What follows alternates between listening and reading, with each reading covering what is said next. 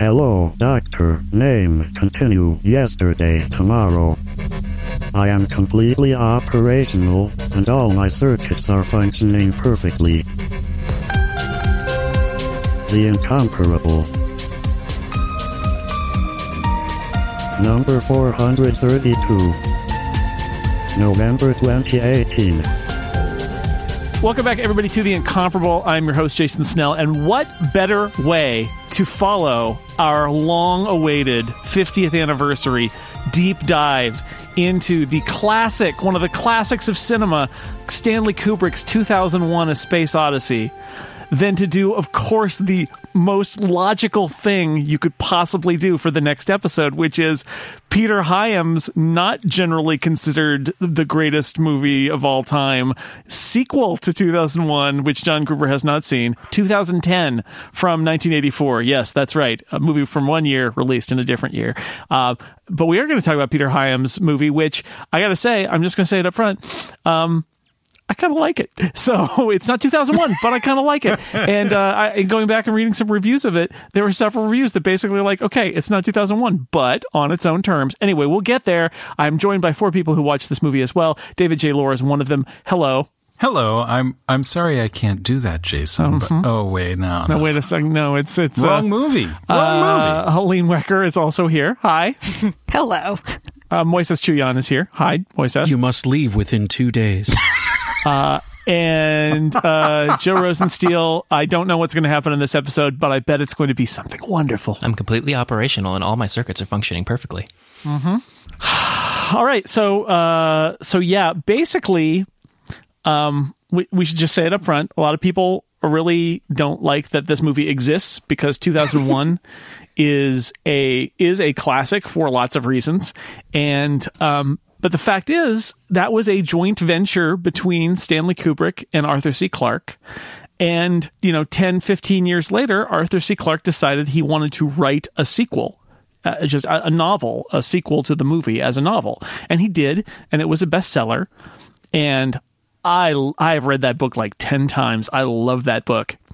And, of course, inevitably what happens after a book is a bestseller and it's a sequel to a popular movie is that somebody writes a check and they make a movie of the sequel. And so here we are with 2010, the year we make Contact, which is a dumb name and I don't like it. And it is the story of Roy Scheider played by a different actor in 2001, who is basically sent out with a Russian team and a couple other Americans to go to Jupiter and figure out what went wrong with the Discovery and HAL 9000. And they have some adventures along the way. And one of the planets in our solar system does not survive the movie. But I watched this in the theater in 1984 when it came out, and I remember liking it, but I am not sure I think I had seen 2001 on TV or something, but I'd read the book a half a dozen times or whatever. And I remember liking the movie, although being disappointed because I love the book so much, and it's an adaptation and they leave things out and they add things in. And I to this day can't really watch this movie without noting all the things that they changed. I think there are a lot of good things in this movie, but I'm not sure I agree with any of the changes that Peter Hyams made to the novel. So, oh well, there's a whole book you can read, which is literally just a transcript of the emails that Peter Hyams and Arthur C. Clarke sent back and forth while this movie was in production. So you can see all those decisions being made. And no, it's too late. They already made the movie. How did just getting started? How did everybody come to this movie? And did you have a visceral reaction to it about 2001, or did you not care enough about 2001 for it to matter? Lane, how about you? Well, I was basically too young to have seen 2001 when this came out. And so I was 9 when this was released in 1984. And I think I had seen 2001. It must have been on, for like in a 4-hour slot on NBC on a Sunday night or something. Sure. And I'd seen the ending. Somehow I'd seen the ending a number of times.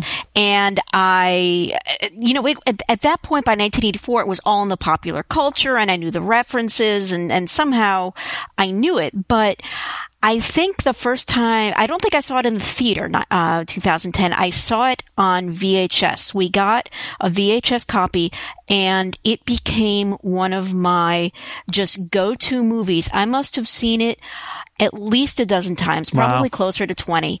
I knew every beat of that movie. And I never really saw 2001 until I want to say like in high school.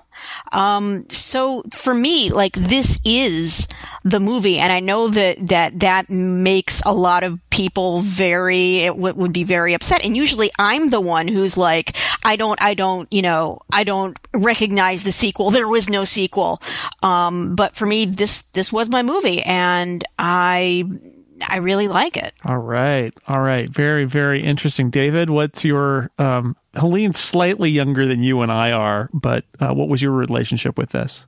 I'm not a fan of the original. I've seen it several times now, and I'm just like, yeah, it's cool. You know, the making of it is really cool. Reading the book on the making of it is really cool. I'm bored to tears by the actual movie. So I actually like this because it has a plot, and it does stuff, and things happen, and it asks a question and solves the question, and you're like, okay. So yeah, we saw this in the theater, and I was just like, oh yeah, that's an actual movie. Cool. An actual movie. Joe Rosensteel, what's your relationship with this movie? I was too young to have seen either of these movies in theaters. Yeah. I mean, I was 2 when 2010 came out, but I saw it in the 90s. It was on heavy TV rotation back when cable companies would get libraries of content in order to stuff their channels full of things so that they would have things to air. And so I believe I saw it several times in rotation on like TNT or sci-fi or something like that. But it's... I have an artistic appreciation for the first one, but like David said, you better have something else, like a second screen experience that you're doing when you're watching it. But 2010, I feel, is a much more conventional and accessible movie. Totally. So it is easier to just sit there and watch it, even though it's not the best filmmaking experience you're going to have. I really appreciated it for that, and that was one of the reasons why I wanted to be on this one, not the 2001 episode. Not to disparage anyone who was on the 2001 episode. Yeah, which was literally just me and Jason. Yeah. But yeah, I just it's not a movie that speaks to me, and also I find some of the extreme fans of 2001 to be intolerable, and I know they won't be listening to this one. No, so they're not going to. This is the safest of safe spaces because they are not listening to this episode at all. Moises, your feelings about 2010? This is a movie that, as much as I enjoy 2001, consider myself a fan. To echo what Joe just said, I do find some extreme 2001 fans, one might say stans, to be a bit insufferable, because loving that movie for some people is so much about how much smarter you are than other people and how much better you are at doing acid than other people. For me, 2010 gets a bad rap in that, it's the sequel that didn't need to exist. Well, lots of things didn't need to exist. Plenty of things don't need to exist. And to me, that's something of a facile argument. And the thing that we'll get more into, I'm sure, that I like about 2010 is that as much as some people decry it for underlining and making clear things that 2001 left vague, it attacks the subject matter from a more straight ahead, plot driven, not as much of an experiential kind of cinematic experience. So you have something more resembling a conventional narrative that gets to play with some of the biggest ideas that Arthur Clarke was getting at in collaborating with Kubrick on 2001, and which continued on through the other 2 books in the series, which, oh God, if we're talking about things that don't need to exist, I guess books by the guy who created the thing doesn't need to exist. Those should just be erased from history. I think, we've spent a little time talking about 2001 here. I think that the key is this movie, it's a lot to live up to. It's a lot to live up to a movie that was so exalted and so famous. And but Arthur C. Clarke wanted to tell another story, and he felt like in his mind he knew the answers to a bunch of the questions. Maybe not the questions that Kubrick thought they were, or tried to answer, or didn't try to answer. But he had his own thoughts about that world. And the funny thing is, you can't really read the novel of 2001 and then read 2010, because this is a sequel to the movie, not the novel, because the novel takes place around Saturn, and then Kubrick changed it to Jupiter, and so the novel is totally of 2001 totally doesn't match up. But he wanted to continue that story, and so we did, and it hangs over this movie especially because this is the movie following the famous movie, and it is not. I would say whether you like 2001 or you don't like 2001, this is a completely different movie, and you can not watch it, or you can watch it and just accept that it's different. It is not trying to do the same things, which I think is fine. It does not try to ape. I guess that's kind of a joke for 2001. It is not trying to ape the other movie, right? It just. Clearly, Peter Hyams is like, that's not going to happen. There are a couple of places where there's a hat tip to 2001, I think, stylistically, but for the most part, he's making a sci-fi thriller with a message, and it is it is going from poetry to prose, and I'm okay with that. Like, everybody just has to accept that's what this movie is. It's not 2001. It's not an attempt. Quite honestly, I think that if somebody had tried to make an arty response to 2001 out of Arthur C. Clarke's novel, we would not be talking about it, because it would have been really boring and awful, because it would not have been 2001. But that's not what happens. And this movie, again, I think it maybe doesn't get as much credit as it should, because it is the sequel to 2001. Who would do such a thing as to make a sequel to such a sacred thing? But it's a great book, and it's a fun movie. So I guess we should talk about it. Seems like a good idea. At the very beginning, there's a recap where it's like previously in 2001, right? Yes, 2001, right. The Golden Book children's version. Yeah, the part that bugs me about that, and I notice it every time, is the way the words come out. It's done as a readout, but the words come out as if someone is speaking them. They come out in a spoken rhythm, every single word. But there is no narration. It's just the words on the screen, but they it's like they timed them all to a narration and then took the narration out. It's super weird. I don't know what they were doing. I appreciate that. It feels like being told a story. Here is the story that you need to know. And honestly, when I was watching it this time, I was like, oh, this is how I could watch it back then without having seen 2001. Right. Was you get, like you said, the previouslys. It actually has more plot than 2001. It's a narrative. It's linear. Right. It's this happened, and then this happened, and then this happened, and there's no apes. Right. The apes are just, we don't see any apes. Previously in 2001, humans evolved on planet Earth. that would have been actually kind of funny. Meanwhile, yeah. And then there was an intermission. I agree with you, Jason. There's something about the way that prints out on screen that never sat right with me. Even if the letters had just whole words had faded on, or lines of text had faded on, or something like that. Or not a crawl, of course, not with that density of information, but something more artistic than we saw other movies where letters just go on screen one at a time, and only at moments and at intervals that make sense for our dramatic pause that we want to have. It's just weird, because it's supposed to look like it's supposed to be like a briefing dossier or something, like right. This is what somebody has access to that's giving them information, because it's all styled as if it was an internal space agency document, but it doesn't. But then it's printed out at the rate of as if it's like it's like closed captioning without the dialogue or something. I don't know. Yeah, or it feels like a Russian bootleg sequel to 2001 with that as the beginning framing device until you actually see what the aesthetic of the movie is. Instead, it comes off as it gets the job done, but it doesn't fit as neatly as I think they intended it to. Yeah.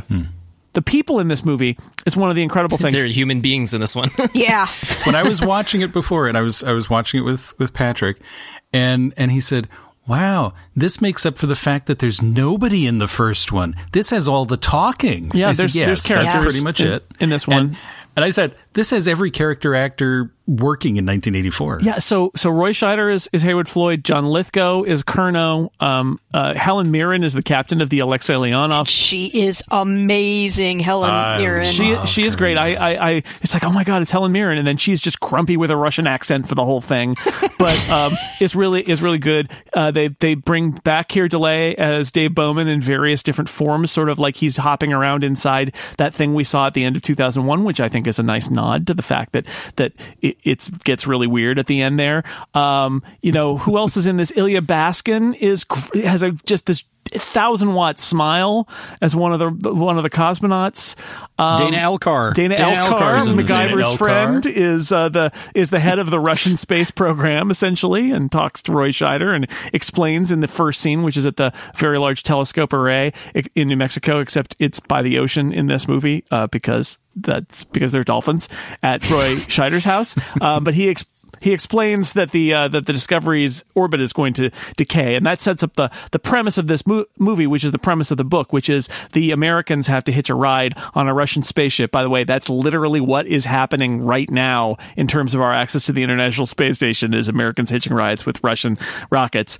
So that's a pretty funny little thing, and that sets up the scenario where the three Americans are sent on the Alexei Leonov to figure out what's going on at Discovery before it crashes into Io. Now, Jason, for the kids out there that may not be sold on this just yet, if they're fans of Critical Role, they should note that Floyd's son is played by Critical Role's Taliesin Jaffe. There you go. So, look, if there's one reason to watch this movie, it's for the kid that's in it for 5 minutes playing with dolphins. Yeah, but he also he also rides his little bike down the hill while his dad is jogging, and they have a whole conversation that's shot from like a half a mile away, and obviously it's dubbed, but they also shot this conversation. It's actually, I love that shot. That's very early in the movie before he goes into space. He's talking to his son about how he's going, and they're going down a very, very steep hill, and we're watching them from far away as they have this conversation. And I liked the sound design of the car going ahead of them. That's made to sound like a future car, like a future car sounds. It's an electric car of some kind. Also, that's right about the time where we see that he's typing on an Apple IIc at the beach, because it's the future. I remember seeing that was like, wow, someday we're going to be able to take computers to the beach. And I'm like, why in God's name would I take my computer to the beach? It's just glare and getting sand and everything. My son was looking at this going, why are the computers so big 8 years ago? I said, no, this was like 34 years ago. Yeah, that is not... Before we got started, we talked about this a little bit. That is not the strongest point of the movie. The 2001 Stanley Kubrick went to a lot of effort to make the technology seem kind of strange and timeless, and did things like rear project slides onto flat screens in order to create this futuristic flat screen technology that one day might exist. And this movie is sort of like, it's an Apple IIc. It's just a bunch of CRT monitors. It's not there's not a lot of effort to kind of extrapolate. This is not the Tom Selleck narrated AT&T You Will commercial where it's like, you will have a futuristic fax machine at the beach. It's like, no, you'll literally have a computer that already exists in 1984 at the beach, which is, I guess the future Apple IIcs have a a big battery. Haywood Floyd's just a super huge hipster. I guess so. That must be it. He lost a bet. But anyway, so it's a great cast. It is at the height of the Cold War. That is the story that Peter Hyams wants to tell. It's the story that Arthur C. Clarke wanted to tell, which is of putting the Russians and the Americans together, these two nations that have from the very beginning been exploring space, and having them have to work together on this trip to Jupiter and back. And there's a nice scene with Dana Elkar where he shows up at the giant radio telescope array and talks to Roy Scheider, and they do their 2 minutes of absolute truth, where Dana Elkar says, our governments are enemies. We're not. We Russians, it'll be fine. Russians helping a bunch of poor Americans who can't get into space. It'll be great. Have you checked the orbit? And he's like super disturbed because he hasn't checked the orbit. And he goes to a very big computer with a CRT in order to check the orbit later. And then Haywood Floyd, hops to Washington, D.C., where he talks to his old boss, or the guy who used to work for him, who's now got his job, I guess is what it is, who heads the government space agency, and they hatch their plot to go to go to space in these early scenes, because Floyd is now the story here is Floyd ran the space agency when 2001 happened, and after everybody died, he basically was the fall guy, and he left, and he's now the professor of unnamed university where there are dolphins and radio telescopes. And for some reason, he has to go out and polish the telescopes by hand. Yeah, I get the feeling that's like he's in a doghouse or something. Yeah, I always felt like that was his only connection he still has with the thing he loves, which is space stuff. Has this university president job that he's got. I mean, he's got a very nice house with dolphins in it, but obviously he's still haunted by what happened, and he blames himself for the deaths, and so does everybody else apparently. So. That's tough. Do you think the dolphins are actually their pets, or are they just like the dolphins that wander in from the ocean every once in a while? I think in the book that's the implication, is that the dolphins can just come in and they know they get fed, and so they come in. But in the movie doesn't dwell on it too much. There's a very complicated shot from going underwater with the dolphins up into the pool. To look at the kid giving the fish to the dolphins. It's like, why do we? It's totally unnecessary. This need to be in the movie. None of it needs to be in the movie, Joe, and yet it is in the movie. The point of this is to long duration space flight. He's got a young son. He says the story later that actually he's got a daughter who's in college, who's like 18. That's the little girl that we saw in 2001, where he has the whole conversation where he says, "Well, tell your mom I love her," and she's like, "I will." And you're, as a viewer, you're like, "That's never going to happen." But she died. The mom died, and he remarried, and he's got this younger wife who's a professor at the university, presumably, and they've got this young son. And this is a stronger thread in the book than it is in the movie. In the movie, we hear his letters home to her, to Caroline, but by the end, his letters are to his son. And in the book, that's more clear that this is this has been a difficult separation over several years as a part of this mission for their marriage. In this, we see them all sitting on the beach at the end of it, so I guess that's not as big a thing. But that's the idea, that you're all sacrificing by going on a 2-year trip to Jupiter in suspended animation. Yeah, she did not take that news very well. No, she broke a glass. Yeah. It's the universal sign of being unhappy is when you're doing the dishes, is you break a glass. Mm-hmm. It's terrible. So I want to talk about the next character we meet is Dr. Chandra, who is the inventor of HAL. This is a character who is absolutely supposed to be Indian. Yeah. Mm-hmm. Like 100,000%. And they cast Bob Balaban. And you know what? Bob Balaban is great. And he's great in this. And he does a great job. But at the time, as just a kid in a small town in 1984, I was like, wait a second. Yeah. Why is that a white guy? That is the whole point, is that, and he's R. Chandra in this. It's like his full name is in the book, and they call him Dr. Chandra for short, because he has a very long Indian name, and I shake my head every time I see it. Because again, it's not like Bob Balaban doesn't give a good performance. In fact, the way he talks, it's so clearly like, oh, that's why Hal talks like that. But it frustrates me every time that this is Arthur C. Clarke was casting his book more diversely than Peter Hyams was willing to do in the movie. Or maybe the studio was willing to let Peter Hyams. I don't want to put it on Peter Hyams necessarily, but somebody decided they weren't going to cast an Indian actor as Chandra. And it's too bad. Well, I mean, look at Short Circuit. Like right around the same time, look at Short Circuit. Or don't. Well, let's not look at Short Circuit. Yeah.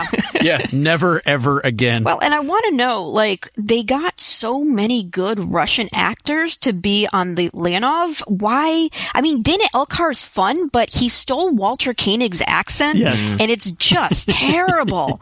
Very bad. It's very bad. Yes, I really was waiting for the nuclear vessels to show up. Vessel, Yes. But it's a fun conversation between the two of them, but it's almost like, and it didn't strike me until this viewing, I think, that it's just almost comedic how bad his accent is. It's true. Again, enjoyable character actor. I like seeing him. He's fun, but why? Yeah, I same thing. But Chandra is like, it was very specifically written, and they didn't change the name.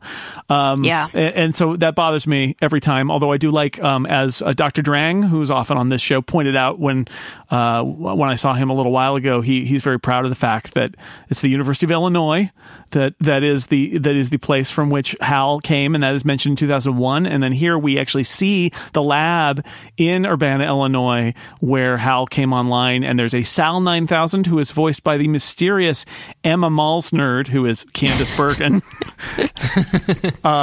Credited as Emma Malsnerd, I don't know why, but it's Candice Bergen as the Sal 9000. And I'm fascinated by the fact that Dr. Chandra has this whole little family of AI computers who talk to him and ask him very creepy questions about if they're going to dream when they get turned off and things like that. But it is very much putting you in the mood of hey, remember when Hal killed all those people in that last movie? That's going to be the source of lots of our dramatic tension in this movie. So early on, we're reminded of that. But also, there's this emotional bond that I think, at some point in my notes, I said, every monster has somebody who loves them.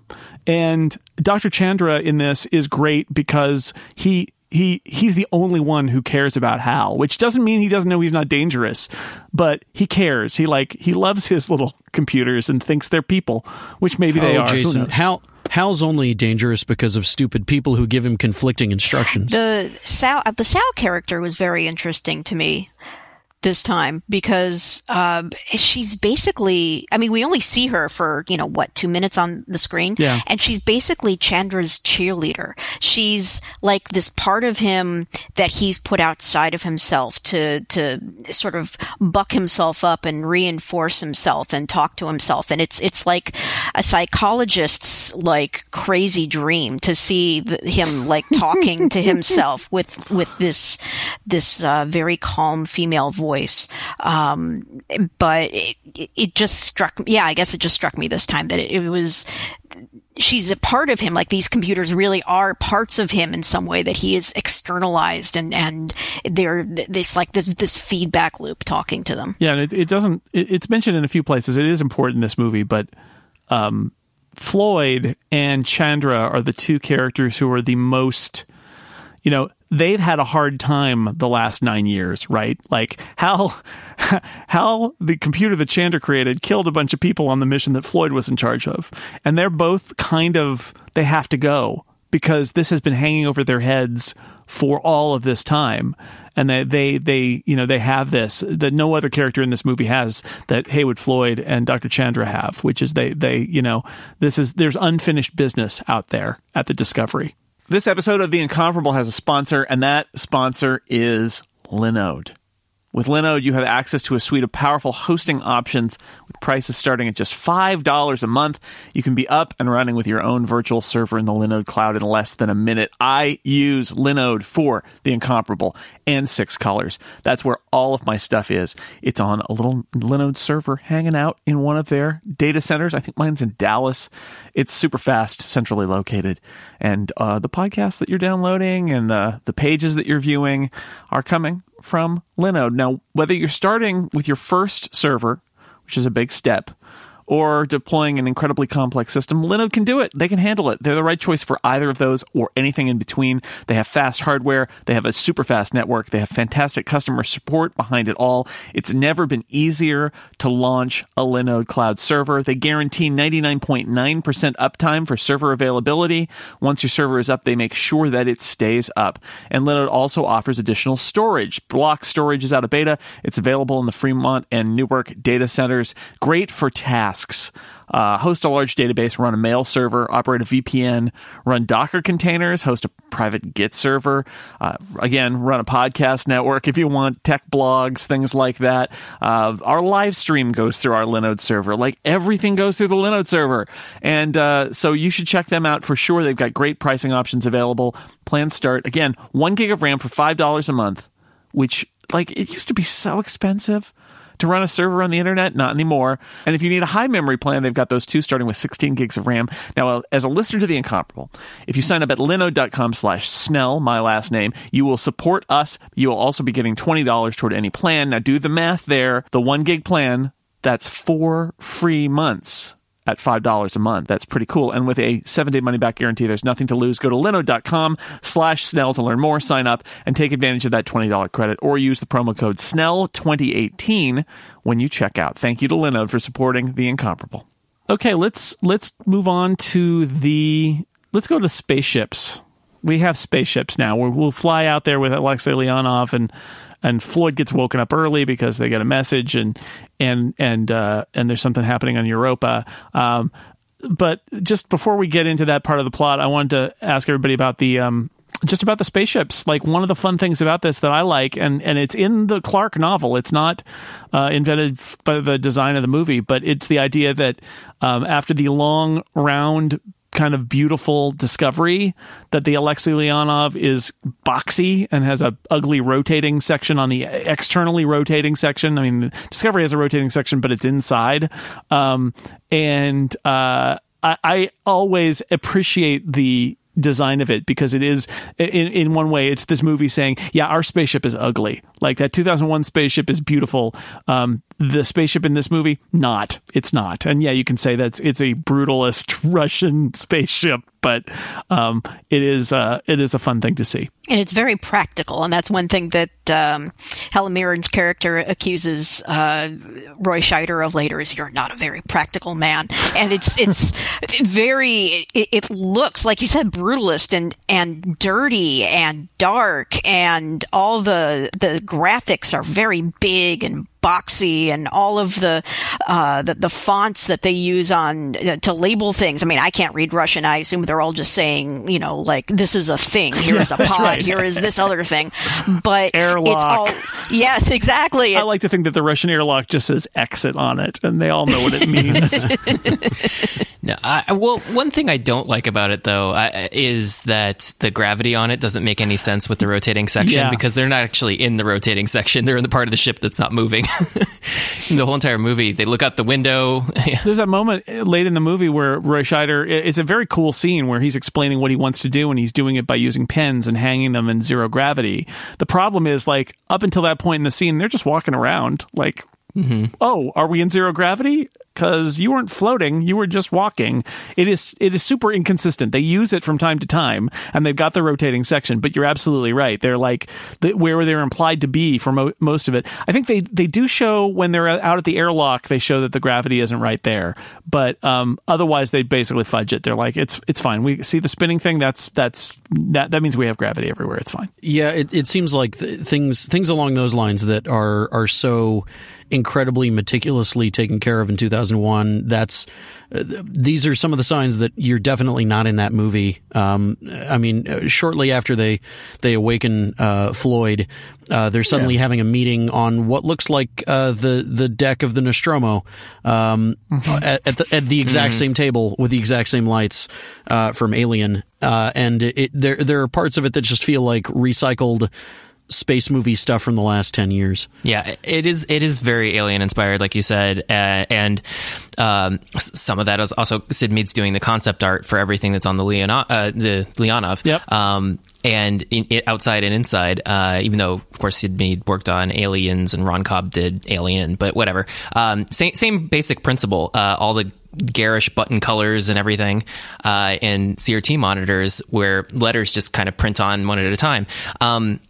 That's all there. And I think that it really dates the movie in a way that 2001 doesn't feel as dated, because all those graphics are hand-drawn, and while it isn't what our computers were like in 2001, it does set up a slightly different universe, so you're not thinking about what it was in the past. Whereas this one, it definitely feels like it's 1984 in space. I agree. We're up to the big divergence from the book, which is they wake. Tell us how you really feel, Jason. Was the book better? So well, I mean, I love the book and I like the movie, but this is I usually there was a time when I had a very standard thing that I would say, which is my favorite scene in the book isn't in the movie, because and it actually shows you how much Arthur C. Clarke is famous for having predicted so many different things that ended up being real stuff, like right back to like communication satellites, so many things.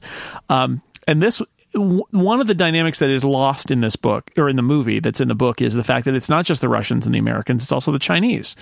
And there's a Chinese spaceship that has already gotten to Jupiter, and they're going to lose the race. They didn't realize that the Chinese were going, and it was a secret, and they're going to lose the race to Jupiter to figure out what's going on in Discovery. But the Chinese spaceship has to land on Europa because they're actually going to pick up water and use it as a propellant, and it's basically their refueling on Europa.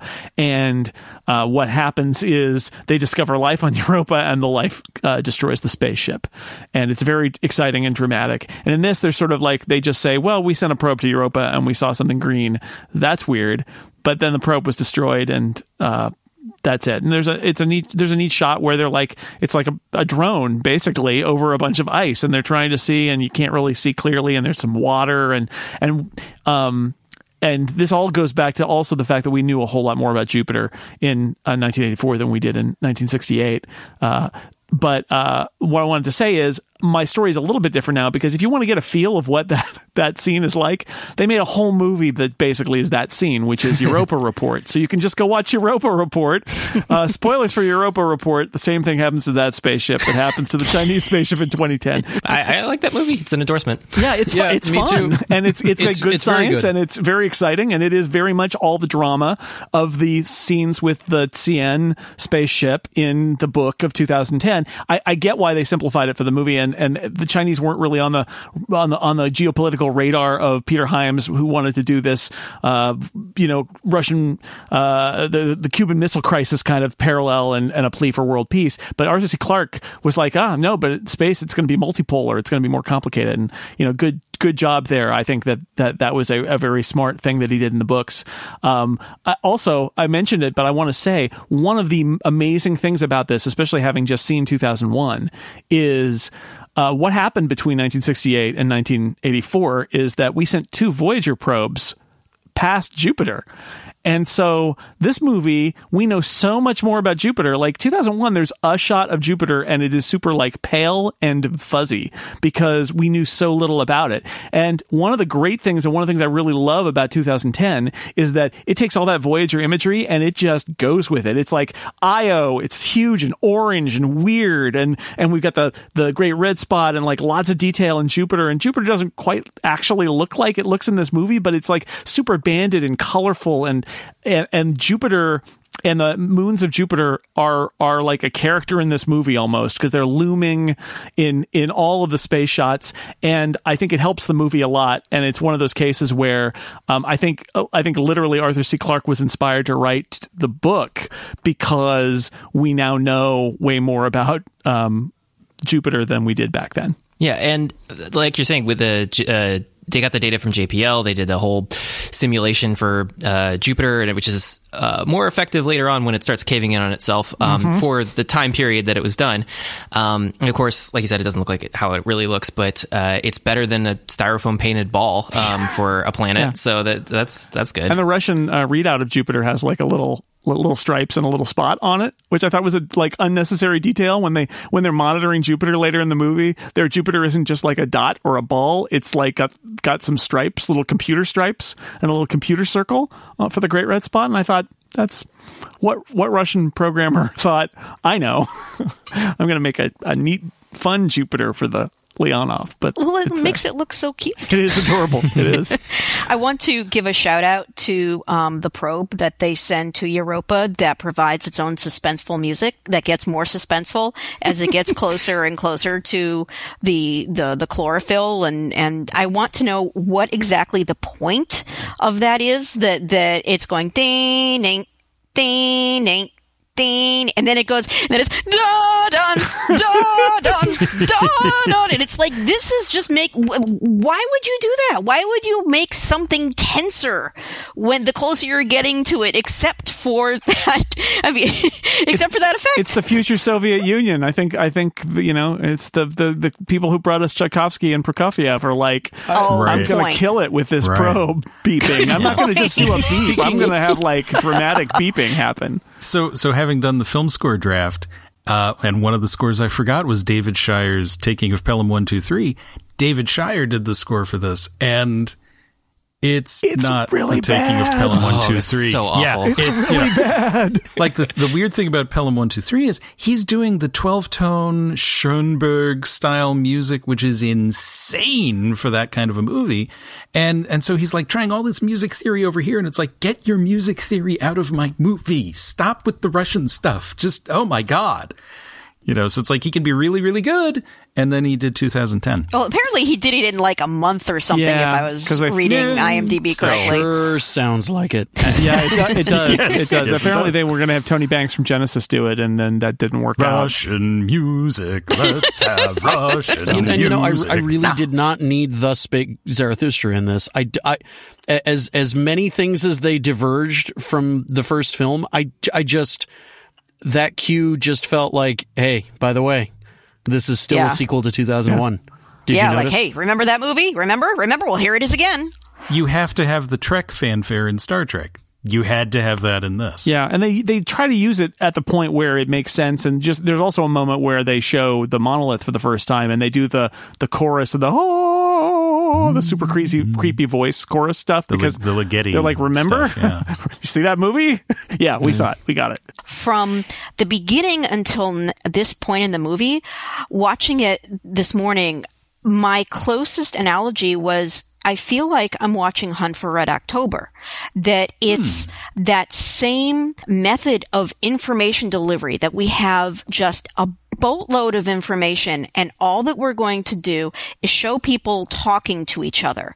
But we're going to pay very close attention to which pieces of information are delivered at which points, and make it so that it feels as natural as it can. Especially, I'm thinking of the conversation that Floyd and his replacement chairman have sitting in front of the White House, and the guy's about to go in and deliver like this these recommendations to the president, and the president, we're told, is a very reactionary president, and he isn't into health foods, and this did not strike a chord at all, let me tell you. And that the Russians must be laughing their asses off at us, and we're finding out about, who it's like, we're going to get the team together. We're going to get the band back together. Here's who's coming. We're getting Chandra, and we're getting, Kurno, who designed the Discovery, is going to go. He's building Discovery 2, but it's too late. We just got to take him now. Yeah. It's pretty effective sitting on a bench exposition for, hey, your favorite characters that were off screen during all of 2001, we're bringing them all back.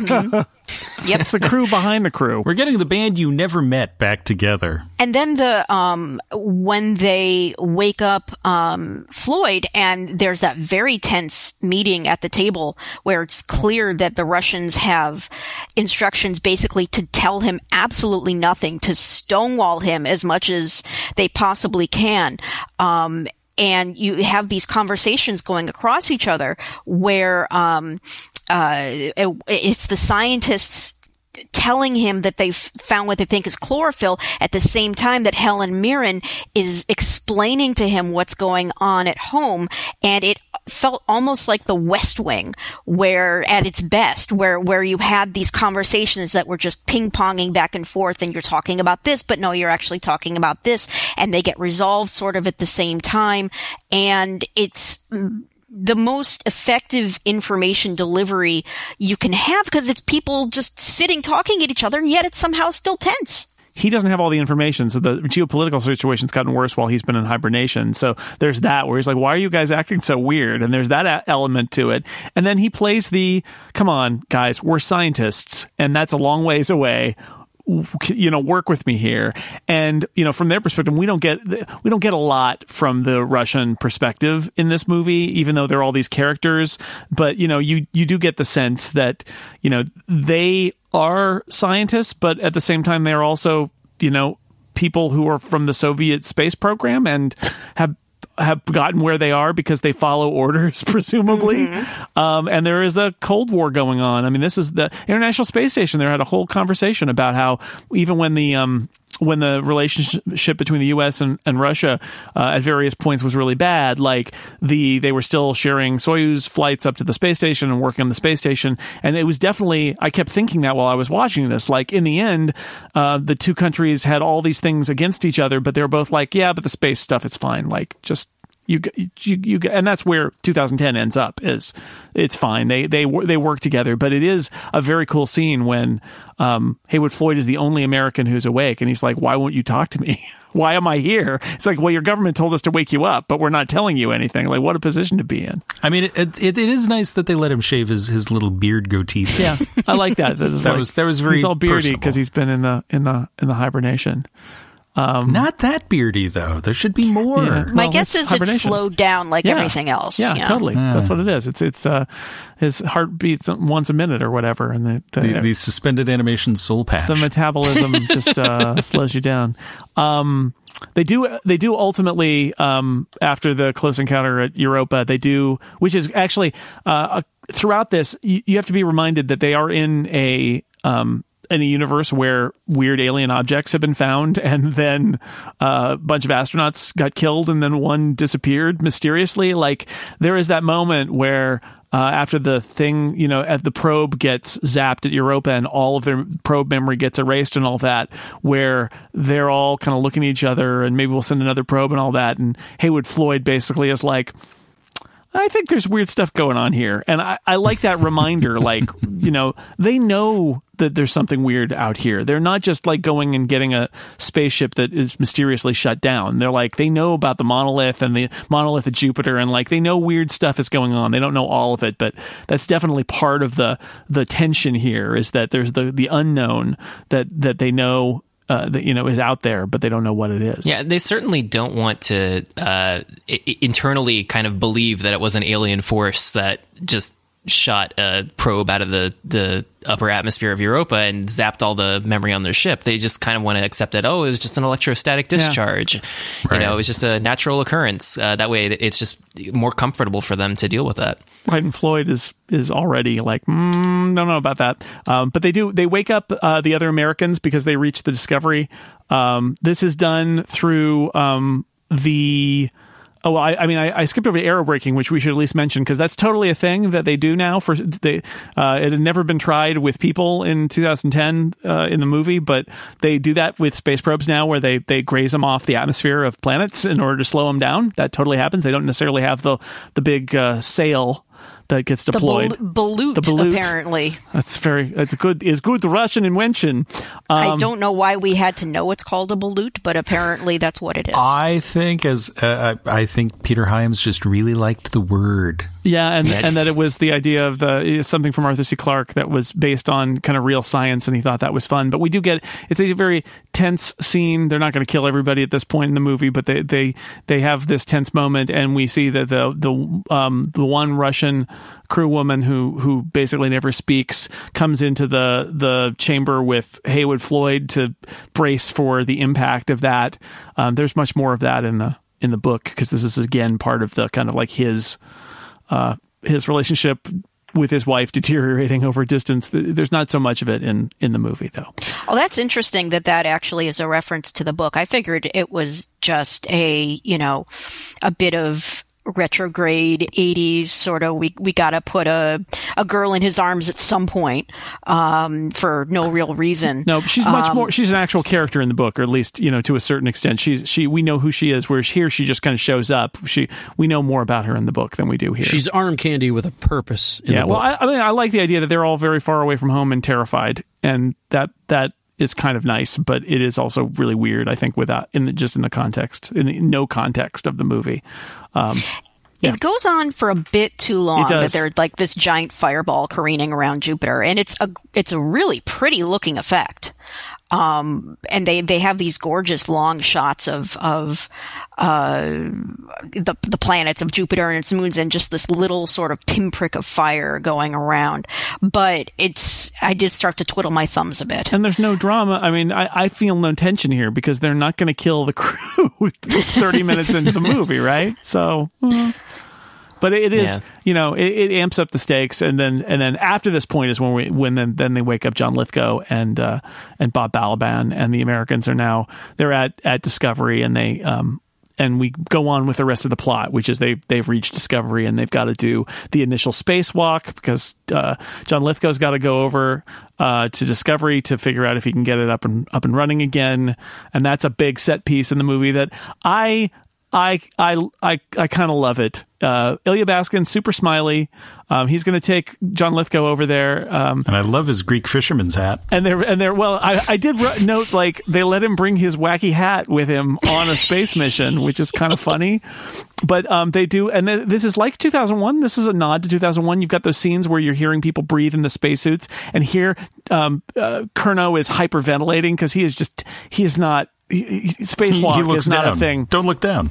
Yeah, he does not want to do that, and Ilya Baskin's kind of talking him through it, and he has this panic attack, and they have to get all the way across, and he's got his little thing, and there are a couple of shots that are not very good where they're Joe, you could probably say what it is, but it's like the blacks of the space of the astronaut suits are all kind of like light gray, and then against the black of space, so you can tell that it's not really well matted in there. But I appreciate that they wanted to do this thing where they're not tethered, they're tethered together, but then Ilya Baskin like a propulsion has his little spray bottle thing that he uses to kind of like, and there's that cool shot where he shoots it, and then the rope with John Lithgow gets tense and then yanks him along. It's like it felt like a dangerous spacewalk, which is how it's played in the movie, even though there are some special effects moments where you're like, okay, some of it's really good and some of it's not that great. Yeah, I mean, they're pushing the boundaries of what they could do with that. It's not as good as the ship shots, because they did a whole complicated matting process where they could shoot it once and then go back with a white card behind it to get like a perfect mat of things. With the people in spacesuits, you can't do that, so you got all the spill problems where there's color contamination and all kinds of weird stuff. So yeah, it doesn't look as good, especially to modern eyes. Most Weather Channel stuff for blue screen generally could be better than this, but it's really super ambitious for the time they did it, especially with all the complicated wire work they were trying to hide for moving these people around like this to slingshot John Lithgow back like he had been jerked by this umbilical between him and the Russian cosmonaut. Sorry. Yeah. Well, I'm just glad that I never saw it on the big screen, because that audio of Lithgow hyperventilating would have just sent me over the edge if I was hearing it like in like the surround sound. I think it's pretty hilarious. I had to fast forward through it when I was young because it just freaked me out. It's super tense, right? And I like that is a thing that this movie has in common with 2001. I feel like is there is that fundamental tension of being alone in space with nothing but your breath. And then when they're crawling across the outside of the Discovery and the gravity kicks in and they're getting heavy and Lithgow is, I can't breathe. And I'm just, every time I'm like, he's turning, like I'm trying to breathe and for him. Like, turn up the CO2, and he's like, I can't do it. And Ilya Baskin's like, yeah, I can do it. And he's probably suffering a lot too, because he says later, like, I did the same thing when I did this for the first time. But then Lithgow says, when have you done this before? And he says, never. So it's a total lie. Yeah, but he helps him out, and they do it, and I think it's a pretty great set piece. Like, they're floating in space against this thing that's somersaulting, right? Like, it's super the difference between the Leonov, when we're relative to them, and the Discovery is kind of spinning end over end, and it's like, look at the center, and then they grab it, and now they're in that perspective where they're on the Discovery, and they're still doing that tilt as they have to go all the way to the edge. Like, it's a lot of detail, and they take the time. It's kind of nerve-wracking, and it's great. I like it a lot. Yeah, I don't think they would take the time to do that scene now. They certainly wouldn't do it in that detail with that. It wouldn't feel that like moment by moment. And here is, the actual sort of chunky physics of it. It would be a lot more smooth and a lot more just like whoosh, we're over there. At the beginning of the sequence, it almost, with it being Lithgow, who has, he's so well known for his comic timing, it almost makes you think that it's being played for laughs, and then it gets incredibly, incredibly serious to where it's just not funny anymore. And his general demeanor ends up making it a little bit more unsettling, because when I first saw it, I didn't know how to read what was going on, whether it was, silly guy who designs spaceships who's never been to space apparently, or if this was just just space terror stuff. But I feel like this particular interaction, a young Michael Bay was looking at this and going, you know what? I could send oil drillers to space. Oh dear. But I do agree that the acting really sells this more.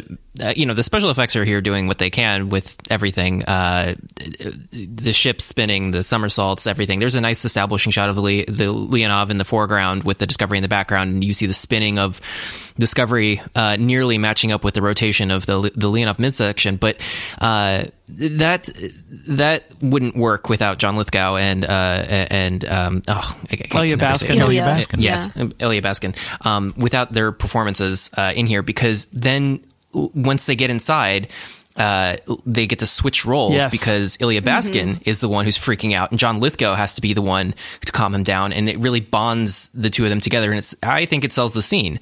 It does go on for a really long time. Yeah.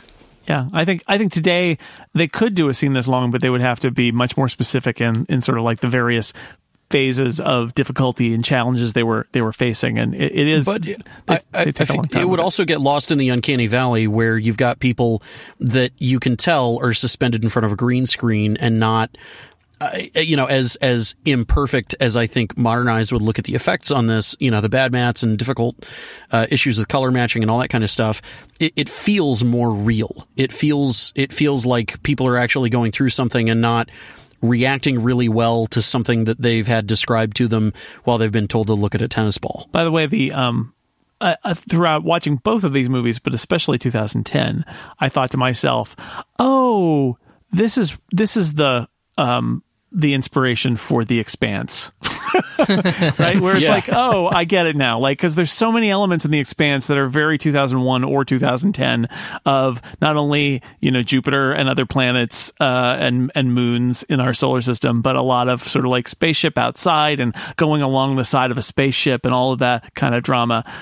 It's come to this. We can do that on TV now. Also, the Leonov and, immediately you think of the Earth Force space destroyers in Babylon 5. Yeah, absolutely right. Because they're that level of just kind of brutalist design where they're not trying to make them beautiful at all. They're just boxes that are functional and get us to space. That's true.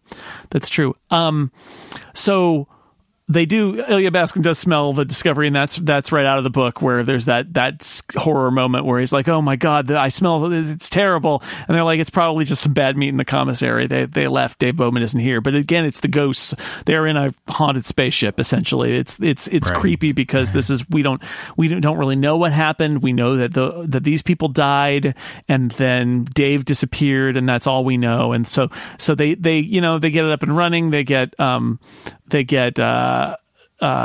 build their little like conveyor belt shuttle pod thingy that lets them do it, connect between the two ships. And then Dr. Chandra gets to bring Hal back, which leads us to a couple of scenes that are super creepy because, he has to bring Hal back with the weird doctor father, doctor, tomorrow, today, kind of thing. But it is kind of cool because he's spinning around like Dave is at the end of 2001. He's pushing the little blocks in like Dave is pulling them out in 2001. So it's like the reverse of that. And there's this moment of like, no, what are you doing?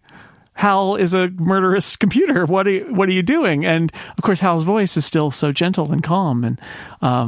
And it is, Chandra touches the little circle of the red eye of murderous Hal 9000. And that's that moment of like, everybody has somebody who loves them, even a monster, even a murderous monster robot like Hal. Again, Hal is not a monster. He's just this is part of what this movie spells out so much more than 2001 is that if these stupid meatbags had not given him conflicting instructions, everything would have been fine. Stupid meatbags. Chandra is the doctor. We all know what Hal did, and he's super creepy. Even though this movie does try to explain that it's not Hal's fault. It turns out we were the monster all along. It's the government's fault. It's the president. It's the president's fault. Yeah, absolutely. It was coming from inside the ship. So it has a wonderful, and this is a wonderful detail that I like in this movie is the Floyd has Kerno install a little remote controlled, basically like guillotine for Hal that will cut the power to Hal if he puts a special code in a calculator he keeps with him. And And then at several points, he gets out the calculator like, oh, I don't know about this. And then at the very last scene, when Chandra's back on the Leonov at the end of the movie, he hands the thing to Floyd and is like, oh yeah, I found that. That was really obvious. And the whole time they have not been able to stop Hal afterward, which is a very nice kind of like turn around on that point, because the whole time he's like, I don't know, I could just use the kill switch on Hal, and then turns out the kill switch was already removed by Chandra, who has great faith in his pupil. Yeah. So that's. I mean, I personally would not have had that faith in Hal. No, of course not. There's no evidence to support that, especially the scene at the end where Chandra's sitting there inside the chair, being like, Hal, you're going to have to do this thing. And he's like, I don't know. Are you sure? For the mission, I think we should stop it. Like, no, you really should. I don't know. It seems like I'm waiting. Like, it seems like I should probably stop the countdown. And Chandra's, no, I think you should just keep doing it. I don't know, Doctor. I'm pretty smart. Well, so, I mean, this is jumping ahead, but might as well talk about, which is what I love about that scene. I mean, throughout this movie, the soft-spokenness of Hal, again, one of the great things about the first movie, it is very much like, it is so unnerving, and Chandra has this incredible belief in him, and he's done pretty well, and then at this point, again, he's being perfectly reasonable, and there's this great debate of, like, do you tell him the truth or do you lie to him? The whole idea is that the lies were what caused him to go crazy to begin with, and in the end, what Chandra does is tell him the truth, which is, yeah, you might die. There is danger. The Discovery may not make it, but we will, the Leonov and all the people on it will be destroyed if we don't do this. At which point, Hal goes, oh, I see. All right. Like, okay. Yeah, and then Chandra offers to stay with him. Yeah. Which gets me every single time. It's like he's been such a sort of weirdo through this movie, and you don't know, is he going to let Hal just sort of run rampant because he can't stand the thought of his baby, his baby boy doing some, being killed or whatever. And then he's the only one who honestly treats Hal as a person and is willing to sacrifice himself to make Hal feel better. And that, honestly, that one line just humanizes the character for me, which is a weird thing to say, but it's true. Yeah. Oh, yeah. I think what happens to Hal is also really, really delightful, which is, the last person to talk to Hal is the disembodied voice of whatever was once Dave Bowman. And he says, I've got to, and they have this conversation that it is so kind of sweet and weird simultaneously, where at one point Hal, talking to the ghost of Dave Bowman, is like, I just want to say it's really great to be working with you again, Dave. It's like, what is happening here? Like I've been trying to tell you the whole time, Hal is a very collegial, honest, straightforward coworker that's just trying to do his job. Sometimes it involves murder, but...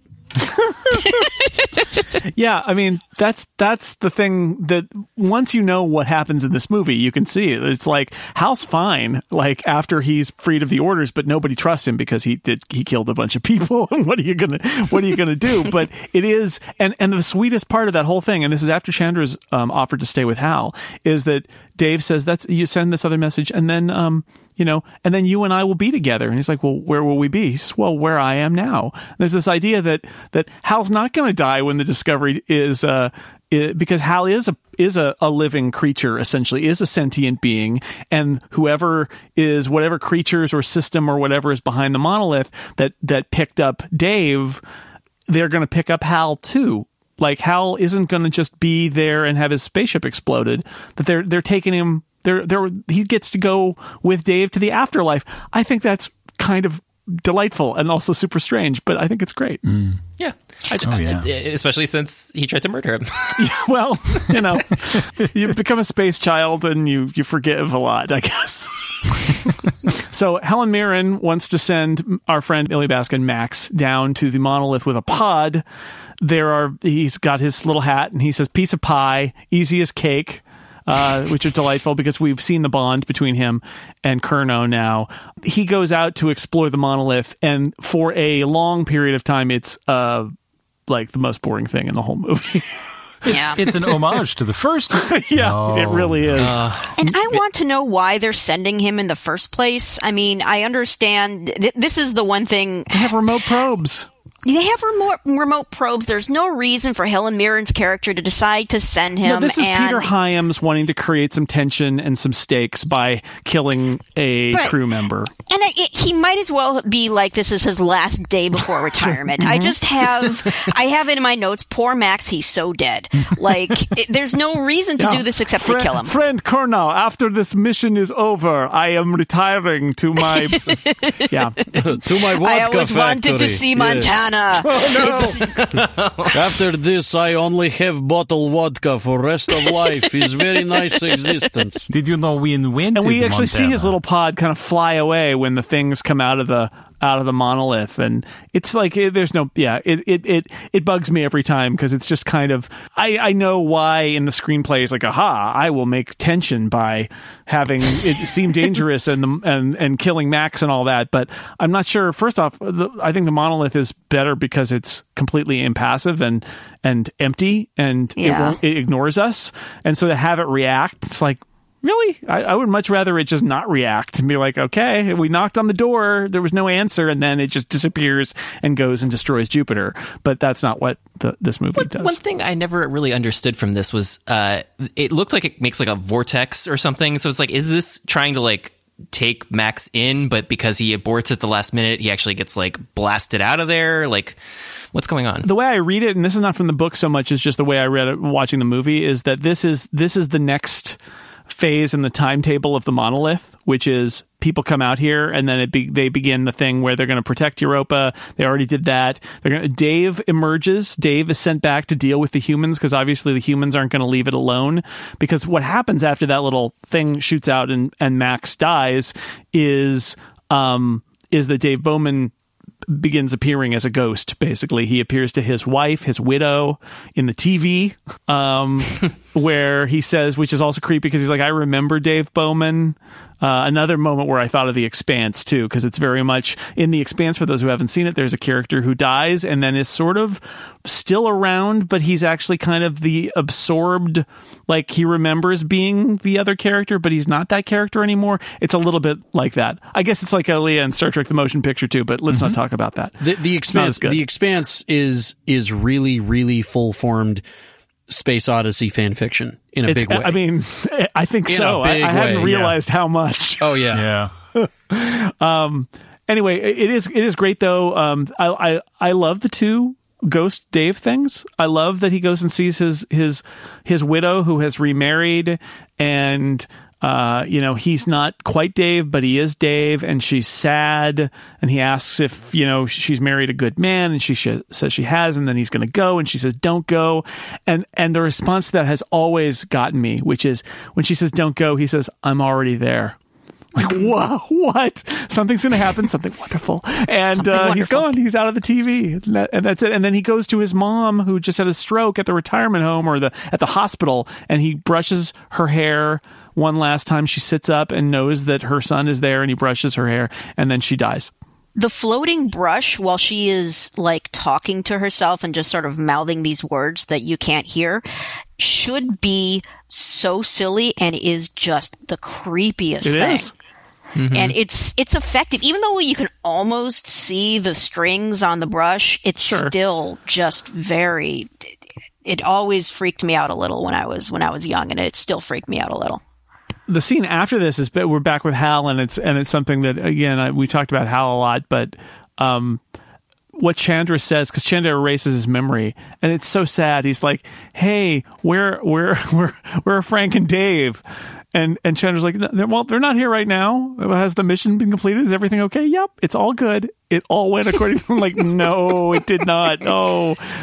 And when Chandra is like, "It's your fault, Haywood Floyd. You gave him these orders," and then he sees the orders and he's like, "No, government, it's the National Security Council." And so this is this movie's answer to why war. Yeah, this is why Hal went crazy, is he was told to lie by people who find it easy to lie. And to which I say, if you build an AI and it's great, unless you tell it a lie and then it goes, I mean, that's a very Captain Kirk thing to do, but like that is a flaw of your AI if you lie to it and it goes insane. Yeah. Oh, Also, he solves this by also lying because he's like, "Yeah, Frank's fine. He's fine. Dave's okay." The mission was successful. In 84, coming out of the movie, my first reaction was, why wasn't all the advertising in the coldest war is in space?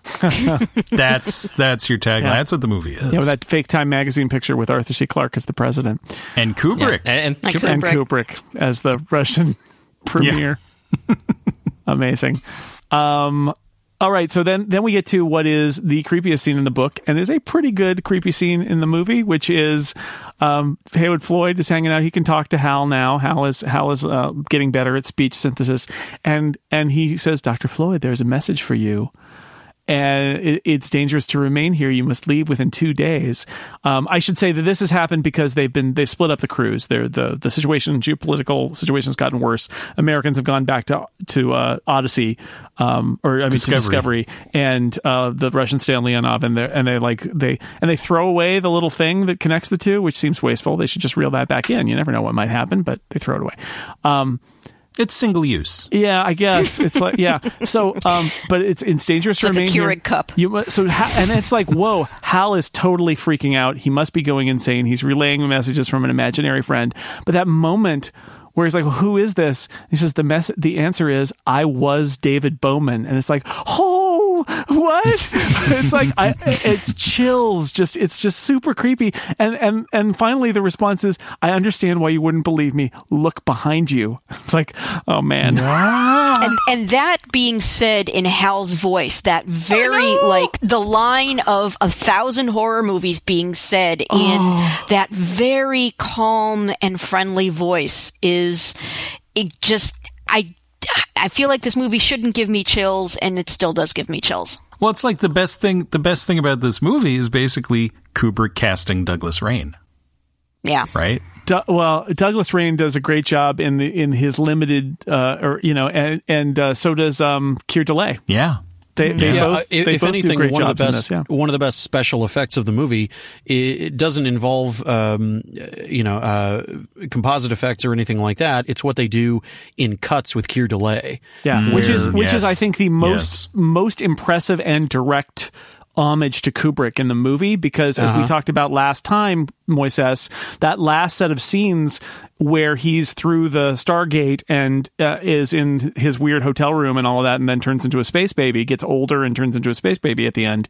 The way Kubrick did that is every single one of the transitions happened where there was a change in perspective, there was a cut, you turn around and now he's older. And in this one, when Haywood Floyd sees Keir Dullea, he's in his orange suit and he goes down the hallway, and Roy Scheider gets up and follows him, and it's an unbroken shot, follows him down the corridor, and as he goes beyond into the pod room, we turn the corner and he's wearing completely different clothing, and he's in older age makeup, basically.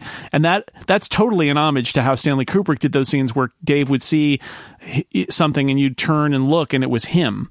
And it's very much the same kind of thing they're trying to do here, which is, it's the same guy where his age keeps changing and his voice is weird, and it's like he's what we saw at the end of 2001, and we can all debate what the heck that was because it was totally weird.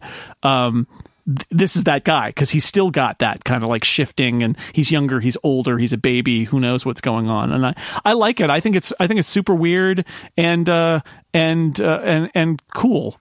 Actually. Well, one of the things I love is when you have multiple stories in something where each episode is different, right? It has its own personality, it has its own setup.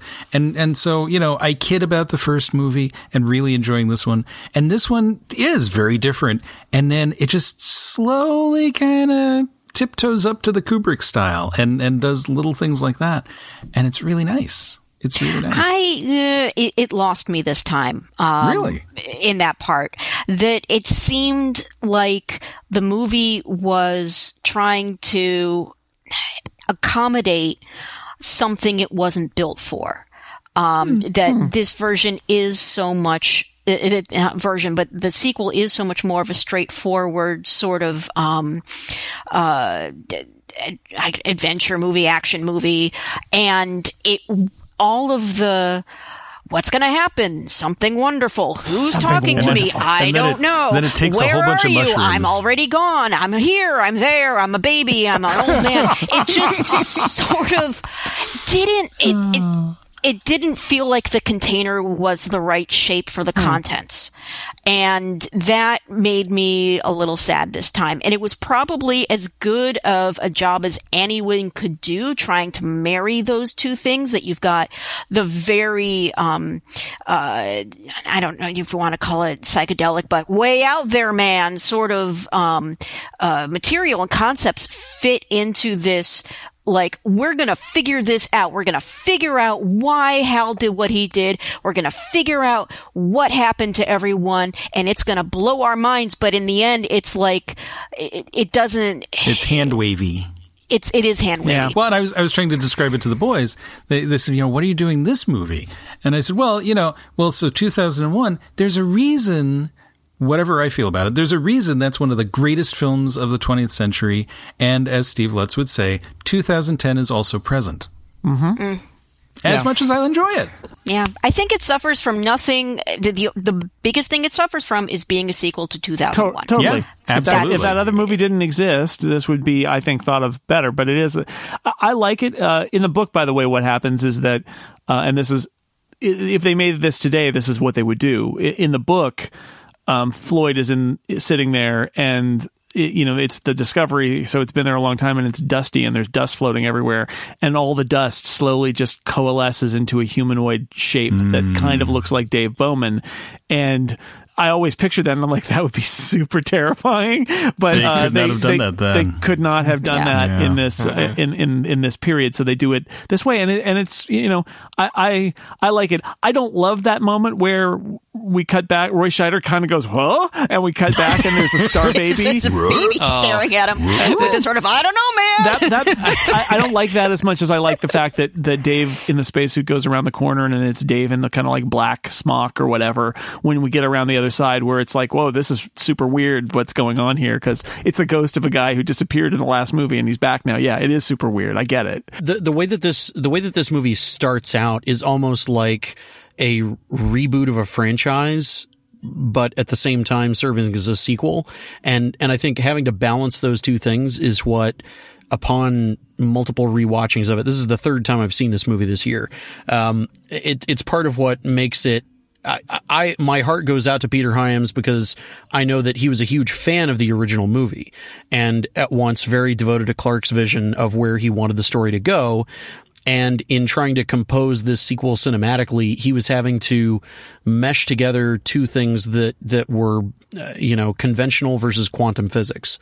And it cannot help but feel like there's an ill-fitting juncture of the two, especially as you get here toward the end where it suddenly steers hard into the Kubrick end of things. Yeah. You got your Kubrick in my... Well, what happened? Let me tell you something, Sonny Jim. Because in the end, this is, the ticking clock here is supplied by the monolith, which is Dave Bowman appears as a ghost and says, okay, look, something is going to happen, something wonderful, but you got to leave. You got to leave in 2 days. And they're like, well, we have this launch window. We're all both going to go back in 30 days and all that. And he's like, 2 days. You got to get out of here. Maybe I'll send a message after that. Goodbye. You got to go. And that leads to a great scene where, because remember, the ties have been cut between the U.S. and the Soviets at this point, where we see Haywood Floyd just in a spacesuit headed over to Leonov, and he's like, I'm coming over. Clear everybody out. We're going to talk. And you're like, you can't. And he's like, I'm coming over. And they have their conversation, which is where he says, you wouldn't even believe me if I told you, but we need to do this. And then, of course, as they're having this conversation, they look out the window and the monolith is gone. And that's like, okay, let's do what you were talking about. Something really weird is going on. Everybody's like, okay, this is time. They come up with their idea. They're going to hook the Leonov to the Discovery, use the Discovery as a first stage, discard it. He does this with the floating pens in zero gravity. And then they'll all take the ride home on Leonov, and that's how they'll get out of the vicinity of Jupiter before the ghosts and monoliths do whatever they're going to do in 2 days. 2 of your Earth days, he doesn't say. Yeah, the giant Busby Berkeley number of super huge black dominoes tumbling out of Jupiter do whatever they're doing. Yeah. So they do this, and we already talked about Chandra talking to Hal and giving him a pep talk, and I wrote down, this is why you don't have computers with opinions, because they're like, well, we need Hal to do this, and they're like, will he? And Chandra's like, I don't know. Like, why? Maybe this is a bad idea to run a spaceship this way. They also have a conversation about hot dogs that I appreciate. Dark mustard. Time. Dark mustard. The darker mustard is important. There's a lot of those. There's the whole thing where Kurno talks about how he misses green. Mm-hmm. That is a nice little moment that doesn't need to be in the movie, but it's a nice touch. The little things that they've got going on. And then we see that moment where it's like, actually, I think Floyd gets a note back from his successor, who is like, yeah, here's those schematics about the stresses that can be put on the Discovery, but I don't know why. Could you tell me why you want those? And by the way, there's this which they don't. I still haven't heard from you, but there's this dark spot on Jupiter. Could you check that out? And they look, and it's like there's 1.3 million monoliths on Jupiter, and they're multiplying once every 2 minutes. It's like, that seems bad. All those questions we had, let's throw them out of the space window and just let's get a move on. I love this moment in the movie. Honestly, I'm curious what everybody else thinks about it, but I love this moment in the movie because this is the reminder, like, oh yeah, that monolith, it's super weird and we don't understand it and we don't know what it's doing and we are going to get caught underfoot. And this is that moment where it's like, well, wait, what now? There's 1.3 million monoliths and they're reproducing, they're dividing, they're like a virus or like cells dividing. This seems really bad. And I like it because it's that reminder that whatever this thing is, we don't understand it. And it again, like The Expanse, it's very much like, it's super dangerous. It doesn't even care that we're here. It is way beyond us. We might want to get out of the way. And it's a good moment. It's a fun moment where it's like, I wrote in all caps, black spot on Jupiter, monoliths. And the thing is, they're all going to upgrade next fall. So I'm just going to wait. That was... But this one's got USB-C, David. Yeah. I love that it's eating Jupiter. I don't like that there's 1.5 million of them and they're reproducing like a virus, because why would you need more than one monolith is my question. Yeah. It takes it from being, and again, this is the seam. You're seeing the seam between the Kubrick stuff and the more traditional storytelling, which is and it's Clark too, because this comes right out of the book, and it's Clark wants to say that these are von Neumann machines, that they're self-reproducing probes from another alien race, and that this is their task that they're doing now, and that's the big science fictional idea that Clark wants to do, and so the movie does it. Whereas Kubrick would be like, no, it's a representation, a symbol, right? Ever Clark's like, nope, it's a machine, a god. It is a doorway. It is a ham sandwich. Yeah, are you getting it yet? It's a doorway, a ham sandwich, and a converter of planets into stars. It's all 3 in 1. It's a floor wax and a dessert top. I was going back to the iPhone thing again. Anyway, I thought this was effective. I think von Neumann machine was the only thing I remember from reading the book because it's been so long. But when I was a kid, this hit me because it's so weird. This isn't the Death Star. It's not the monolith firing a laser at Jupiter or something like that. This is it's evolution. The massive Jupiter. Who would have thought of like, oh, well, what they're going to do at the end of this movie is eat a planet? Like, no. What? Yeah, what? And it's weird because it's like they're doing stuff that defies the laws of physics because these are machines that are reproducing, but also increasing the mass of the planet. But it's like, that doesn't make any sense if they're consuming material on the planet because the conservation of mass would just be the same. But it somehow is creating such a concentration that it's going to cause the planet to collapse in on itself by the end of the film. So it's an interesting and novel thing to do. So I appreciate that. It's not, I don't know, probably the most revolutionary idea, but it's better than a laser at the planet. The details are great. The fact that the cloud formations start to move towards the spot, that the color is fading, they did a good job on that. That it looks like the planet's just sort of like getting drained and eaten and turning itself inside out. And that, I remember it being very, very creepy. It wasn't quite as creepy this time, but it's good. It's good details. It's really good details. Yeah, I mean, once you know that they're eating a planet and going to poop out a star, it's not as terror-inducing, but Look, Moy says every monolith poops.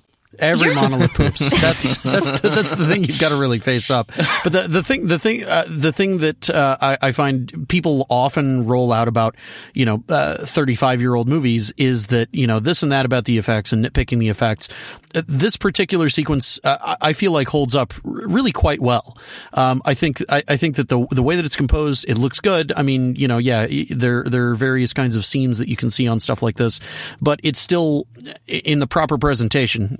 As in not like off of a DVD or a VHS or something, but in high definition, this piece of it still really looks really good, if you ask me. And the directing is amazing at this point. That you've got the different shots of they're trying to get away. They can't speed up, and the ship is like trying to shake itself apart, and the wave is coming for them, and at the same time, and they're all yelling things at each other. Chandra waits to the last minute and almost doesn't get into the Leonov. Which I don't know why it was like 30 seconds and he's just sort of sauntering out the door. Yeah. I get that he doesn't want to leave hell, but come on. That was done, I think, for no other reason than to just build the tension up. Peter Hyams does a really good job with the tension of this scene. I guess this is the moment where I will mention Peter Hyams. He made a bunch of other movies. I like Outland. Mm-hmm. Which was 3 years earlier, suspected is how he got this job, which is Sean Connery in Outland is literally a remake of High Noon. It's High Noon in space. In space. on Io, no less. So it's always High Noon in space. Yes. It's a good movie. I like Outland. It's very tense and very well done here. And then...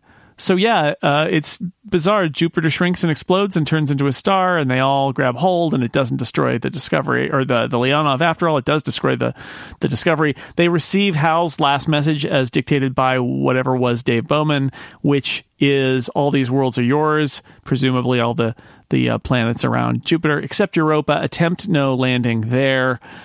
Use them together, use them in peace. A heavy-handed final set of lines added for the movie by Peter Hyams to point out drive that it home. I don't love the addition there, but I do like the weirdness of like they're trying to protect Europa because there's another that is another touching back to 2001. There's another life form that's coming up there that they're going to take care of. Things wind down. Seeing the new sun and all of that, and receiving Hal's message, they make peace, or at least they stop from being almost in a war footing. And the final narration is a note from Haywood Floyd to his son, and it is not my favorite thing in the movie because at one point he says, I don't know what the monolith is. I think it's many things. Here's a list of all the things the monolith is. And I'm like, no, don't, no, no. And we see them together, presumably on the beach there. And he refers to us as the tenants of this world. And we just got a note from the landlord, which is not really a metaphor that I think works, and I don't like that part either. I'm not a fan of this final narration at all, but it is. But it's okay because they go search for Spock the next time. It's fine. Yeah, but actually, I really like the very last shot in the movie, which is Europa thaws under the warmth of its new sun and waiting in the swamps of Europa for the next intelligent life form to touch it. Is a monolith, like at the beginning of 2001. I really like that. I think that's a great ending, that the idea that it's the monolith waits again for the next life form to emerge. I think that's pretty cool, although it's, again, not really tied to this movie. It's really about the last movie, but it's a cool ending, and it's a great moment. Strauss. But and my whole family walked out and went, it's just like the end of Wrath of Khan. It's just in the trees. That's true too. It's a black thing. Spock's inside the monolith all along. We didn't even know. But now it's going to be chlorophyll femurs, so it'll be different. I want to know what having two suns is going to do to Earth's ecosystem. And there's this very florid sort of narration from Floyd about the children of one sun and the children of two suns, and they'll never know a time when it wasn't dark. And I'm thinking everyone's going to go insane. Yeah. Also, Jupiter's in the outer solar system, it stays on one side for a long period of time. It should also, I think maybe it's in the book, but somebody did the math and it's like, it wouldn't be that different. It would be bright, but it's small and far away, so it would not be like a dramatic change. It would be intergalactic light pollution, like having a Walmart built across the highway from your house. It would be the same kind of light pollution as the full moon is, or less than the full moon, I think is what they were saying. It's not going to be like full on. I don't know. Anyway, I like all that tension, and the Haywood Floyd narration at the end just kills me. That whole like some of the letters home I like, because I think they serve to do a lot of heavy lifting in the exposition and move the film along. But the one at the end is it's just so heavy handed, and I just it's the one at good. the end. What it does for me, Jason, is it makes me dislike Haywood Floyd even more than I already did. And I disliked him in 2001, and now watching an entire movie with him as the pivot protagonist, I cannot say a single thing that I like about him in terms of, it's more that I tolerate him because the rest of the movie happens around him, but he just, there's nothing, he's annoying to me the whole time. I keep wanting him to fall out of an airlock somehow. I like it, but I do agree that the letters home, I don't love all of them, and they are, especially because I think some of it has to do with David Shire leans on a synthesizer every time there's a letter home. Yeah. And it doesn't. You know what? I hadn't thought about it that way, but I think you might be onto something. Yep. And a lot of it's just like, you like the details and you really wanted to put all the details in, and you wanted to show us that you did your homework, and here's what a ballute is and all of this, and we don't need it. And we don't, I think a lot of it is just not trusting the audience. And wanting to explain things to the audience. And I think that more than anything, I think is what this movie suffers from, is this need to explain things that don't necessarily need explaining, but that is sort of the entire reason for the movie's existence. So I also get that it was sort of like the hazard of making the movie. I agree. And I feel like there's something of a balance to be struck where you can either go full on didactic, beating the audience over the head with a hammer, double and triple underlining things, and then there is going far too far to the other direction and just letting it be very open to interpretation and non-specific for the sake of effect. But there's a fair amount in this that's like, get it, guys. We're saying this.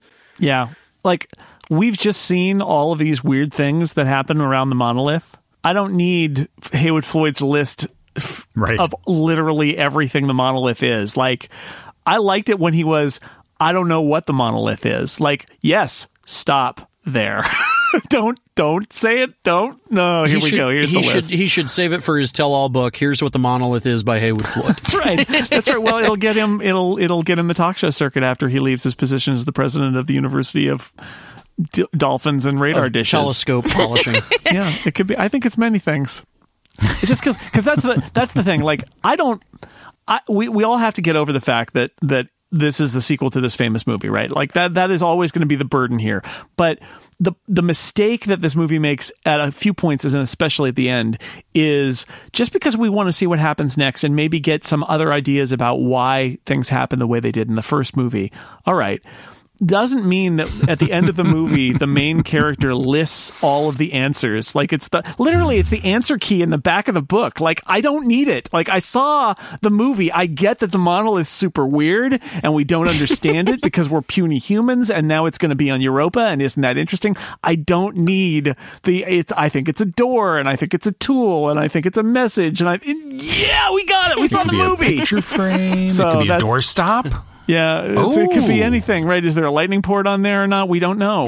Does it charge inductively? Well, let's add it up. Like this movie, what makes this movie good? The cast is good. The rapport between Max and Kurno is really great. There are a lot of tense bits. A lot of the space stuff is really pretty. I think this is a good movie. I think this movie doesn't get discussed as a good movie because of the baggage of being the sequel to 2001. But I think it's a good movie. I think for a mid-'80s sci-fi movie, it's actually quite good because it's smart. I mean, it's no black hole. Well, the black hole, you say? That would be an interesting movie to cover. Anyway, so I mean, we're kind of wrapping it up now, but like having revisited this again, I was happy to revisit it again. It is I enjoyed watching it again, which you always, when you rewatch, you're like, was this a mistake? And I really enjoyed watching it. So how did everybody else feel about watching this time? What's your verdict? I guess we'll just go around. Helene, how did you feel this time? I felt good that I realized that I had good reason to like this movie as much as I did when I was younger. Some of that now maybe the shine is a little off. Some of it I better appreciate because I can see how they're doing what they're doing. I feel like the entire purpose of the movie is to find closure for the first movie. And that is sort of a shame, because of the things that I said before about how it's just a different shape container for the stuff it's trying to put in it. Yeah. And this seems douche-o, but at the same time, just the cast is so good. There's so much oomph that everyone is just sort of giving to propel this movie forward. The characters are fantastic. Some of the writing is good. Some of the writing isn't so good. Yeah. It's sort of this very interesting grab bag that when you put it all together equals something that I'm not even sure what, but I like it. And that's all, if that's what a movie gives me, that's fine. That's great. Yeah. Yeah. David? Well, I've joked in the past about the first movie being the longest, most expensive first act because, it doesn't really tell you anything. It sets up a really interesting story. And the thing I like about this is that it does give you a story. Does it do it as well? Is it as well written? Could it be tighter? Yeah, it could be a better movie, but it's a good movie. I like it. I don't not like it. And the cast is just so good. Yeah. I mean, Peter Hyams, not the best writer, not the best director. But, what about the director of photography? Yeah. He's a really good director. All the pieces. He might be one of the best directors of Jean-Claude Van Damme films. Well, but the thing is, whatever the merits of this film, this is like making Casablanca 2. You could make the very best Casablanca 2. It's still going to be 2. It's still not going to be the original. It's still, no matter how different you make it, no matter how similar you make it, it's not going to be the same. And so, you're setting yourself up for disappointment. It's good. It's not great. I have to admit that when I was listening to the Incomparable, the episode of 2001, and I'm listening to all of these, these voices that I've listened to for long times talking about this movie and talking about the, people with this history of this movie and the exegeses that were coming from, Dr. Drang and various other people. And I'm like, oh my God, I'm going to be on the 2010 episode. I have to, how am I gonna match that? And I realize, you know what? It's not that kind of movie. I'm gonna do what 2010 does. I'm not gonna match it. I'm gonna stay in my lane. I'm going to talk about a middle brow, pretty good movie. Yep. And you know what? There you are. Joe, what do you think of in revisiting 2010? I don't know how much of this is influenced by when I saw it as a kid, so I'm more comfortable with certain things about it, but it is still an interesting movie. It's a decent movie. I think it's fascinating to watch for those comparison reasons, but also in its own choices that it makes as a film. So I would recommend seeing it, especially if you are at all a fan of science fiction, I think that it's worthy of that, even if you don't like the stuff that's in it, and you do wind up critiquing several things, like as we have all done, as we do for this past period of time. Yeah. Mm-hmm. And Moises? I feel like as somebody who identifies as a big, huge fan of 2001, I don't have the same kind of adversarial opinion about the movies where you are either in one camp or another. It's perfectly fine to like them both. They're both actually very different movies. And if nothing else has come across from this discussion, I hope that gets across that maybe 2001 is not for you, but you like space movies and you like some of the stuff that is covered in 2001, but the delivery method just doesn't work for you. In that case, 2010 might actually be a much better experience for you. 2010 is also a movie that really relies a great deal on your first introduction to it, which is kind of similar to 2001. 2001, if you're introduced to it at 7 years old, and, told that you have to stop fidgeting and watch it the entire time and not take any breaks, maybe you're not going to enjoy 2001 that much. 2010, if you are just seeing it in the wrong setting, I think that can affect it for you too. 2010 might actually be a really great Saturday afternoon on TNT movie, in terms of the ideal first way to encounter it, where it's not hyped up for you. It's not slagged, as being, a pale imitation of what came before. I feel like not lowering your expectations, but just putting the whole expectation game aside and just going, hey, it's a space movie. It's good. It's got a really good cast. It's got some fun stuff in it. It's fine. It's not great. It's totally fine. And oh man, have there been so many bad space movies that right. There are some days when I just go, you know what? I would just like to watch a space movie that's just fine. Just perfectly fine. Well, it's like both movies have brains in them, which is more than you can say about most sci-fi films. And it's just one is a very intellectual brain, and this one is smart. It's smart. Well, as I'm gonna quote from Roger Ebert's review, where he says, "You have to make some distinctions. In one category, 2001 remains inviolate, one of the handful of true film masterpieces. In a more temporal sphere, 2010 qualifies as superior entertainment, a movie more at home with technique than poetry, with character than with mystery, a movie that explains too much and leaves too little to our sense of wonderment, but a good movie all the same." I read this today and I thought, yep, that's exactly how I feel about it. Yep. That's exactly right. It's like it's hard. You got to set 2001 aside and say, this is a good movie. Is it anything like 2001? Whatever you feel about it? No, it is not. That's not it's not even trying. There is kind of a similar dynamic between Alien versus Aliens, where they're two rather different approaches to the same world, the same universe. Well, and this movie would not exist were it not for the fact that Arthur C. Clarke really did have co-ownership over 2001, and he wanted to tell another story in that world. And I would also feel differently about this if this was very much like a movie studio saying, we could make a sequel to 2001. Let's come up with something. Than having the guy who came up with the story with Stanley Kubrick say, I want to tell another story. I want to talk. I have lots of thoughts about what happened in the first movie, and I have lots of thoughts about where it might go next. And he decided to do that. And so I feel like he has the right. Arthur C. Clarke had the right to do that. And this is a pretty good, although again, I love the book a lot, so not by no means perfect, but it's a good movie and it's a fun movie, and it does what it's trying to do, and it's not trying too much, and that's fine. I believe we have reached the end.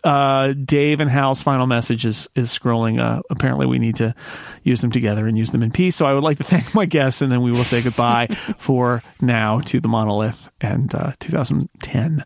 David Lohr, thank you for being here.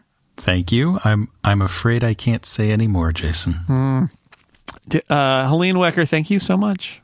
Well, you're welcome, and I am full of stars. Hey. Oh my God! Hey. Joe Rosensteel, thank you. Are you sure we're making the right decision? I think we should stop. I think we should continue with the podcast now. And Moises Chuyan, thank you. Jason, when I found out you were doing an episode on 2010, I said aloud, you have been drinking your whiskey from Kentucky, Jason. And thanks to everybody out there for listening to this episode. All these podcasts are yours, except Europa. Attempt no listings there. We'll see you next week.